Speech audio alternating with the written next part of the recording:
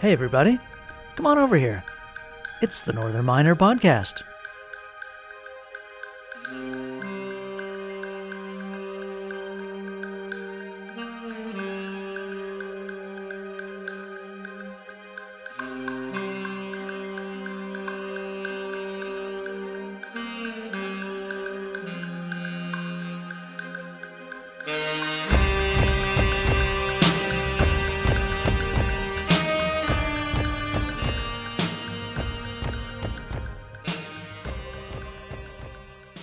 Hello and welcome to episode 120 of the Northern Miner Podcast.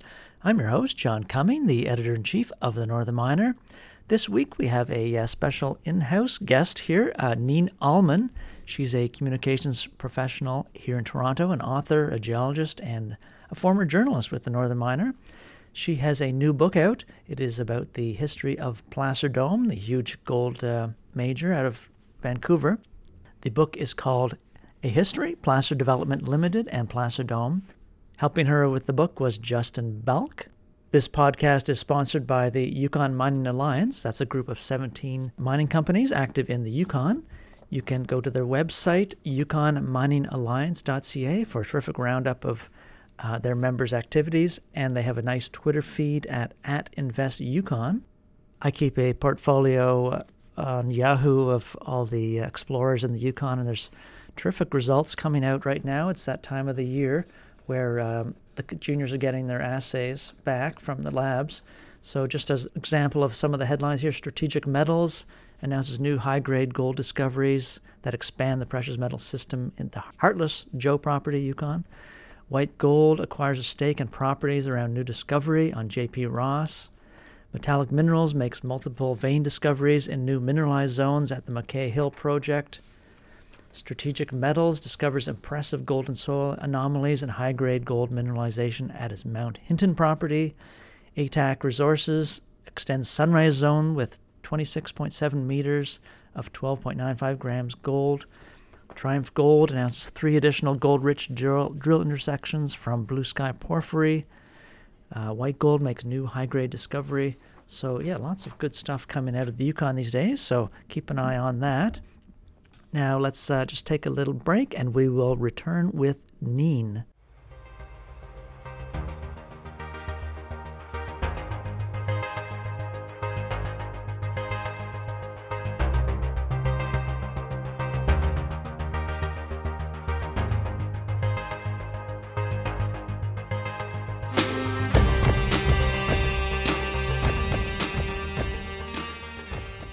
Today we have a special guest with us. We have Nean Allman. She has a long connection to the Northern Miner as a former staff writer, but she has some big news. She has finished a book on Placer Dome, the multifaceted company. Nean, how are you doing? I'm doing fine, thank you. Good to have you. And Nean is our first in-studio podcast guest, so a little bit of a groundbreaker there too. So Nean, maybe just for people who haven't met you, anyone in Toronto would know you as a communications professional. You're a geologist, former journalist. What is your background? I took geology at Edinburgh University, where I grew up. When I took geology, it was a bit difficult for women to get a job. I did have a year with the British Antarctic Survey based in their English headquarters, and came to Toronto because I was offered a similar research position at U of T. I'd been there for a year and a half when I met the editor of the Northern Miner, who decided that he would like to offer me a job, and I joined, I believe, as the first geologist and definitely the first woman on the editorial staff. Wow. I was with the Miner for 13 years, covering a lot of properties in Canada and as far away as Australia. And then I moved over into the corporate world in their public relations, investor relations side of things. And when my kids were kind of growing up a little, I decided to set up my own corporate communications business from home so I could keep an eye on them too. And it worked out very well for me. I helped mining companies tell their story, a lot of annual reports, and just generally enjoyed describing the industry. I worked on one corporate history about Homestake, I edited that book, enjoyed that so much that I looked around for another company that might be interested in having its history recorded, and Placer Dome came to mind. Right. They hired me in 2004 for a couple of years to work on the project, which was fascinating, and then Barrick took over, and the project kind of went sideways a little bit, but I decided to continue it on my own time, and finally, we've now got a book. Fantastic. Now, Placer Dome, I guess they would have been leading up to their 80th anniversary, right? Is that why they were going to fund a book? They were founded in 1926 Yeah. By an Australian lawyer and New Zealander trained in England who was based in Vancouver. They set up operations, at least they set up offices in Vancouver and San Francisco and in Australia. And they were looking for gold dredging operations at that point. Right.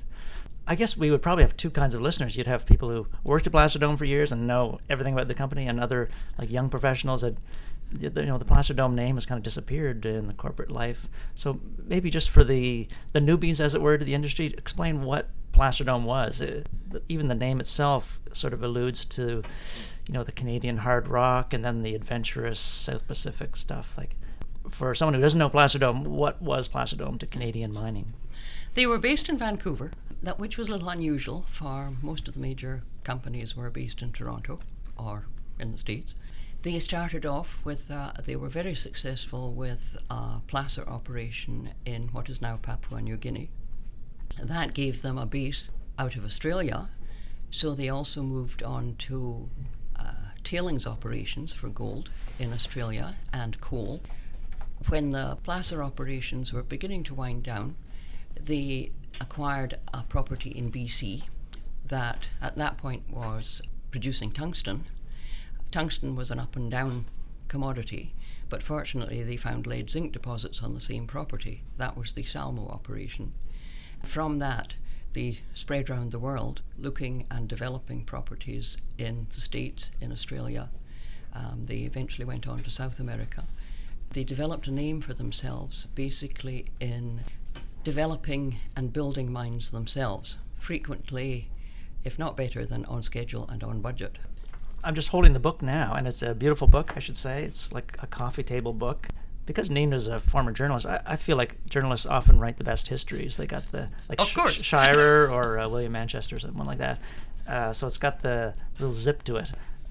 Even though the Placer Dome name has kind of disappeared, like these assets are major assets that are continue in production or until recently. So some of the names just off the bat: Detour Lake, Kina, Sigma, Endako, Gibraltar, Markopper, Missima, the whole oil and gas division, Falconbridge interest. That into 2005, you've got Granny Smith, Henty, Kalgoorlie, Osborne, Campbell, Musselwhite, Porcupine, La Coipa, Porgera, South Deep, North Mara, Bald Mountain, Cortez, Golden Sunlight, Turquoise Ridge, Zaldivar, Pueblo Viejo, Cerro Casale, Donlin Creek, Mount Milligan.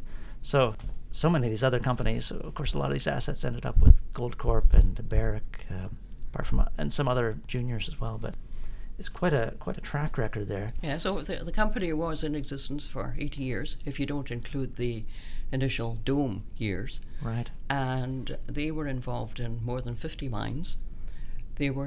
Placer was taken over by Barrick in 2006, and Barrick is still operating and building on some of those Placer mines. Right. So putting together this book, and I should say it says compiled by Nean, Allman, and Justin Balk. So where's Justin now? You're here by yourself. Oh, yes. Once I had started working on the book, I was in the Placer offices in Vancouver one day, and their librarian came to me and said she had had an inquiry from one of their geologists working out of their Brisbane office. Justin had written up about Placer's operations in Papua New Guinea for his master's thesis. Mm-hmm. And out of interest, when he was working for Placer, he started compiling timelines of all the various operations from the information he had access to in the Brisbane offices. So using his information, it was very useful for me to build on while I was interviewing a lot of people in the Placer offices. After the sort of the first part, we kind of lost touch, but his information was very useful. And once I realized that I was going to actually manage to complete this book, I renewed acquaintance with him, and he was exceptionally useful in fact-checking and proofreading. Great. And he also wrote up about Granny Smith, where he had worked. Right. I should say, it's very unusual to have a company book. Usually it's funded by the company in an anniversary year, or else there's personal remembrances of a individual that they'll often fund their own book. So this is very unusual to have a book come out without the company around, as it were. So you got some major support from people. Could you maybe tell us about that? Graham Farquharson, a former director of Placer Dome, has been very supportive when it came to funding the design and production costs. Oh, great. And he also provided me with office space from time to time.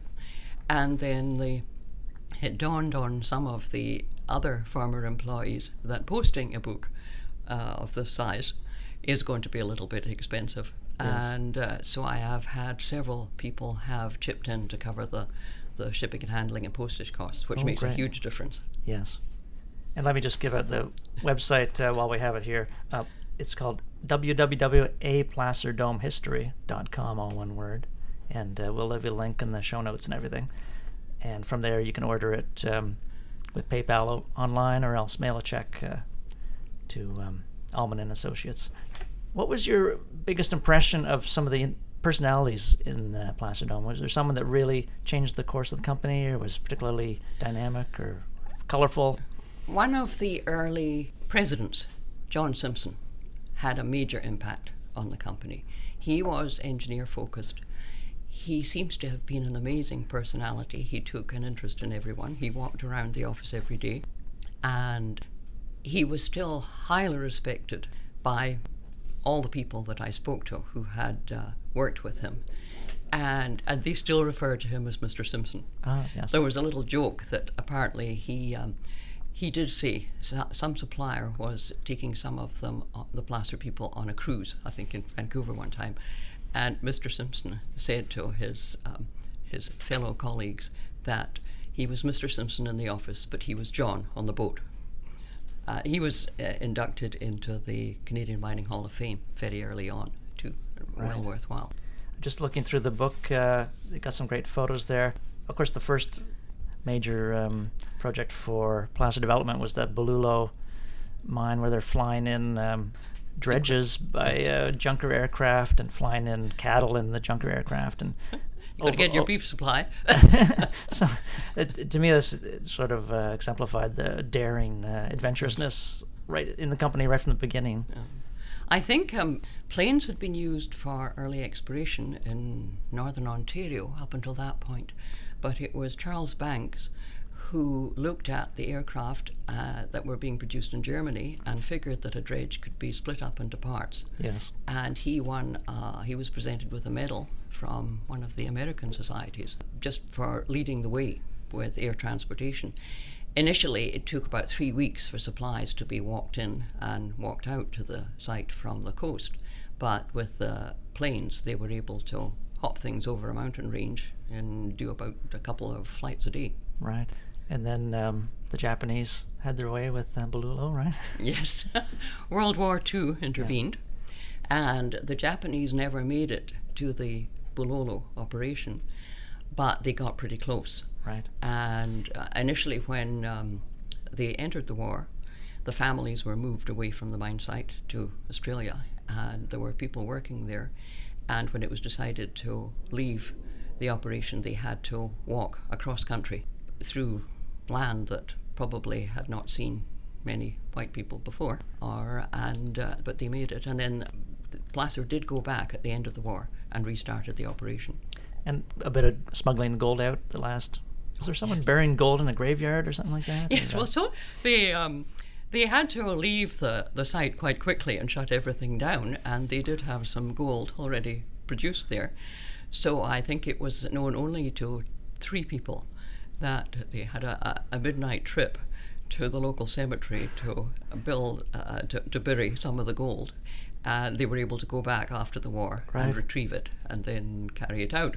So gold miners out there, there's your pro tip for the day. If you have to flee your mine site, just bury the gold in the nearest graveyard. And on a mark. Unmarked grave. But remember where it is. And another one that kind of jumped out at me, I kind of kidded Nean, this was her journalistic background, the great teaser here, the Amelia Earhart connection to Placer Dome. Tell us, what was that? Because of the aircraft link, they were used to flying planes in and out of the mine site. And Amelia Earhart was doing her round the world attempt. And she was flying into, not the mine, but the coastal airstrip that they used. The mine manager at the time was American and very interested in what she was trying to do. So he and his wife flew from the mine to meet with her. And she checked the plane and then set off on the next leg of the journey. And that was the one where the plane disappeared, and is still causing a lot of interest as to where it might have disappeared, where it went down. There was some conjecture about just what might have happened, and in one of the files in a Placer filing cabinet, they found a letter from one of the operators at the airstrip that she left from, that was able to confirm some of the flight statistics. Right. Yeah. I think the thinking now is that they ran out of fuel and landed on a coral reef, and did last for some time on the island, but both she and her co-pilot perished, and the plane sank into deep ocean waters. Placer Dome kept on working in the Pacific Rim, on the Asian side there. When, I think once they realized that their Placer operation in New Guinea was winding down, they also had Placer operations in Colombia, which carried them through the war years when Bulolo was shut down. But with Australia being their base for the Bulolo operation, they looked around there. They did a little bit of exploration at that point, but they did start producing gold from tailings operations, from old gold mining operations in Australia, and they bought into coal operations in New South Wales. From that, they eventually bought into a mining and manufacturing company. And also from Bulolo, they had established a plywood manufacturing plant, looking to the days when the gold mining would wind down, and they were looking for something that they could leave an early sustainability approach to their mining. Yes. And from that, they also had plywood operation outside Sydney. And then I would say probably one of the negative legacies was the spill, the environmental problems. Like, what do you make of all that as time has passed? Do you mean Mark Copper? Mark Copper? Mark Copper. Is that portrayed correctly in the media today, or it's one of those ones that hangs around? It depends what report you have looked at. It was an unfortunate accident. The company looked into it, and they did a lot to remedy the problems. Can you just explain what happened there? Mark Copper was one of their early foreign operations. It went into production in 1969. 1969. It's like Luzon, or is it northern Philippines? Was it? In the Philippines, yes. They had been interested in the property as a copper prospect for some years. They did some exploration, and they had to wait for foreign ownership regulations to be redrafted in the Philippines. I think initially foreigners were only allowed a 15% interest. They did redraft those, and they were permitted to own 40%, and that was what they went in with. As time went on, it was it was probably more than a little difficult, because they only had representation of 2 members on a 6-person board, so they did not control the board. And that became the problem in dealing with the Mark Copper spill. There were several reports done on it that showed that Placer had done more than it was bound to do. Right. And at the outcome, they were to pay for the main owner to finish off some of the environmental work, which I believe was never done. Right. It was something that was left in limbo somewhat because of the I think the fact that they did not control the board. Right. Now, turning to Canada, we had the sort of dome side of the company. You had the Hard Rock Dome, and then I guess the two big assets would be the Dome area, and then the Campbell Red Lake, two sort of superlative. Would those be the two that really stand out in Canada? Or? Yes, they had the Sigma mine too in Quebec, but Dome at Timmins and Campbell, which the Dome company had got involved with in 1944. They brought Campbell into production in 1949, I believe it was, and then in Dome. The Dome operation in Timmins, Dome had bought Detour, and they had the Sigma mine, so they had operations in Quebec, northwest Quebec too. They were hamstrung somewhat because of the affiliation with Dome Petroleum and its debt position. Oh. But that was subsequently resolved. The resulting outcome increased their interest in the Detour operation. I see. I'm just some of the stats from the book here. Over 80 years, Placer Dome produced 90 million ounces of gold, 8.5 billion pounds of copper, 380 million pounds of molybdenum, as well as tungsten, lead, zinc, cadmium, coal, iron ore, silver, mercury, and then the whole oil and gas division. At their peak, they had 18 operating mines around the world, including Canada, USA, Mexico, Chile, Australia, Papua New Guinea, Philippines, Tanzania, South Africa. So it was one of these really far-reaching companies. But to me, at the time, it seemed like there was a bit of weakness in the company. It was, how did the takeover happen with Barrick? It was a hostile bid originally. Is there like hubris in there, or what made them weak to be taken over? It was kind of a shocking thing at the time. Yeah, hang on, I've got to think. Lots of time. Yes. I think it was gold mining companies were looking for how they could expand their reserves, and increase their production. And the way they were doing that at that time was by mergers and acquisitions rather than going out and finding it themselves. Yes. They were more into acquiring properties and continuing the development of those. And the number of large gold mining companies was dwindling, so it was a question of eating or being eaten. Interestingly, somebody did say to me recently it would have been interesting to see what would have happened if Placer had taken over Barrick. Yes. Which makes the mind boggle somewhat, but it would. It's worth thinking about. They didn't seem to have the aggressive management that Barrick did. But I think just as an example of how quickly things ramped up there in the 80s and 90s, in 1987 was the big merger of the three companies, and then 1989 was the first time it was above 1 million ounces of gold. Yes. So it was only 1989 they surpassed 1 million. I was surprised about that. And then by 1997, you had 2.6 million ounces of gold production. 2003, it had gone up to 3.9 million ounces of gold production. So it's the peak of the empire, and you're hired to write the book and everything, and then it all's blown apart 3 years later. And because it was sold, the Canadian assets were sold to Goldcorp, and everything was kind of scattered to the wind. Yes. So it was funny. One afternoon when I was in the Placer offices, there was a summons for everyone to come into the boardroom and celebrate. Boy. And that precise day, Placer's capitalization had exceeded that of Barrick. Yeah. So there was a small celebration, and then everybody went back to work. Yeah. I guess there was a lot of competition between different companies as to who was doing what and who was negotiating with whom and who was going to turn up owning some other property. And Barrick had, a strong stamp of their culture on the company. So, yes, was anything left of the Placer Dome group, or was everything? I think absorbed? Quite a lot of people did continue working. I didn't have that much contact with them after that.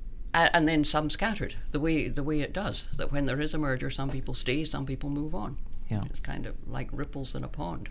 Yeah, there was one period when I first started with the company, I would go all over the world, and they were all like former Placer Dome projects that they'd spent $100 million on and then left, and someone else was developing it or something like that. I think the company, people really liked working for it. Their quarter century club, for people who had been there for more than 25 years, had a huge number of members. Right. And it was probably unusual, but within the company, there were always mines that they could move on to. And they had, because they were developing and building the mines themselves, they could call on people in the company. So people stayed because they had the opportunities. Right. And there was this rapport and this camaraderie amongst the people that I met that was very, very strong. Right. It reminds me of Agnico Eagle today, where they do the exploration, the development themselves, and if Yes. someone wants to, someone's working in Quebec and wants to be a mine manager, maybe they can go to Nunavut or something. Yes. They can have these internal growth opportunities. Yes, they can move within the company. So people are very happy with their careers because they can move around within the company, and the company's growing. And developing your own projects, you're not spending all this money on acquisitions and stuff like that. And there was definitely a culture of the various departments worked with each other. It wasn't exploration, those weird geology types. The geologists worked with the engineers, and the finance people and the marketing people were all involved. So everybody was working with the one goal of producing a decent mine, or building it, or running it, or whatever. Right. And a lot of people talked to that. And also the people going up, they were given responsibility. They weren't cast out on their own, but there were opportunities for them to grow. And you kind of allude to this a bit in the book about they were in some ways pioneers with the CSR issues and very much so, labor relations and corporate governance too. They seemed to lead a lot of other companies. They became aware of, I think, a lot of things with the merger between Dome and Campbell and Placer. They established environmental awareness then and raised the company interest to the board level very soon. The environmental awareness developed into sustainable development and sustainability awareness, and with a strong emphasis on safety. Because of combining two boards between Dome and Placer, they had to develop a corporate governance structure that I believe was very much a leader amongst all the mining companies. They also did a lot with the sustainable development. It wasn't just within the company. They did a lot to lead the rest of the mining industry along the right road. Funny stat here, just see in 1957 the Northern Miner reported that father-son combinations at Placer Dome accounted for no less than 1/4 of the Dome mine's workforce. It's kind of a funny, maybe that was common at the time, but I thought that was kind of interesting. Yes. Stat I suppose there. people being in Timmins, that was one of the good jobs to go in for. Let's talk about the oil and gas division. What happened there? There's a period where mineral companies would often have a minerals division and an oil and gas, sort of 1970s era. The original founder from Australia, William Freeman, he was a lawyer. He had interests in tin dredging in Malaysia, but he also apparently had some interests in oil and gas. And Placer, I think around about 39, had some interest in some US oil and gas properties. In the mid-1940s, they got going, and they were quite active, I think more as a passive investor in US oil prospects. Those did quite well. At one point they did sell them and made a healthy profit, and then they got more active, both in the States and in Canada. They established themselves in Calgary and were involved in a discovery in northeastern BC that did quite well for them. Then I think it's always people say, well, is it worth doing this? Should we sell it? Should we expand? And in the early 1980s, I believe that one school of thought was, well, we should get out of the oil and gas, at which point it so happened that their CEO at the time, Alan Bourne, went out and bought a US oil and gas company.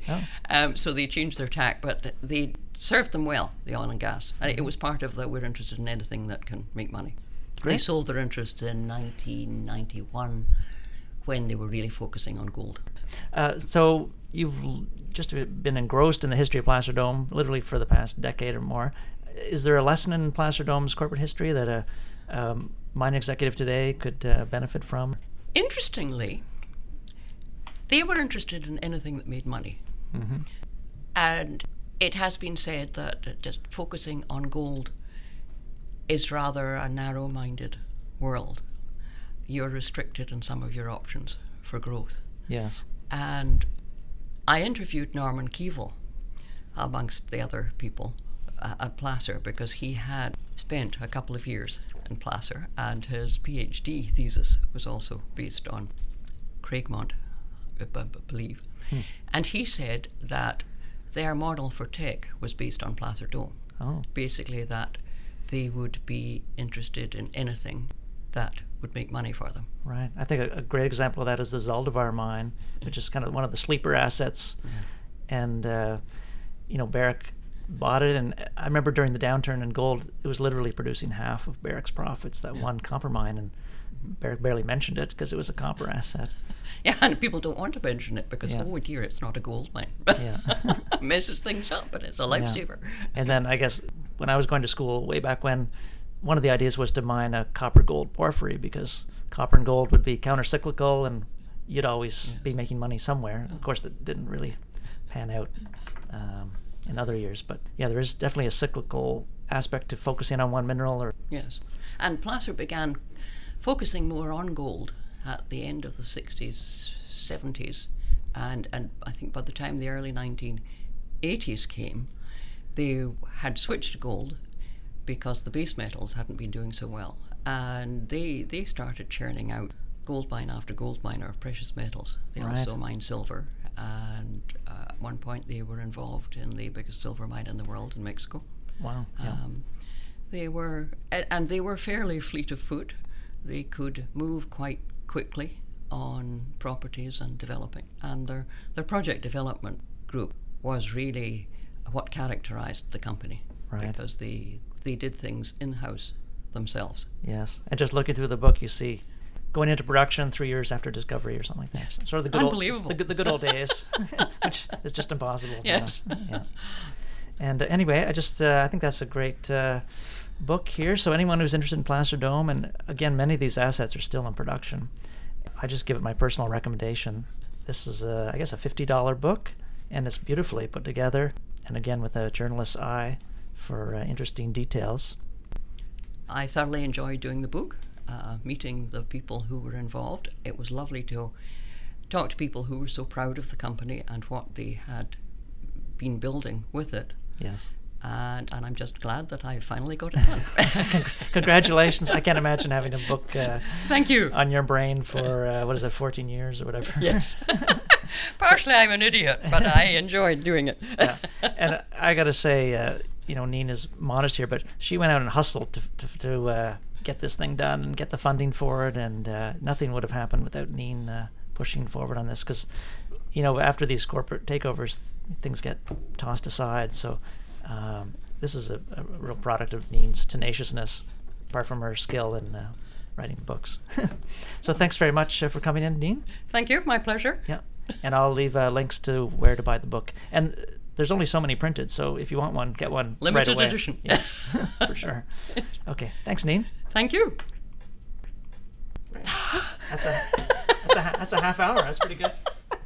Oh, well, thank you. No, that was nice. Yeah. I think you just floored me a couple of times. Okay, I'm going.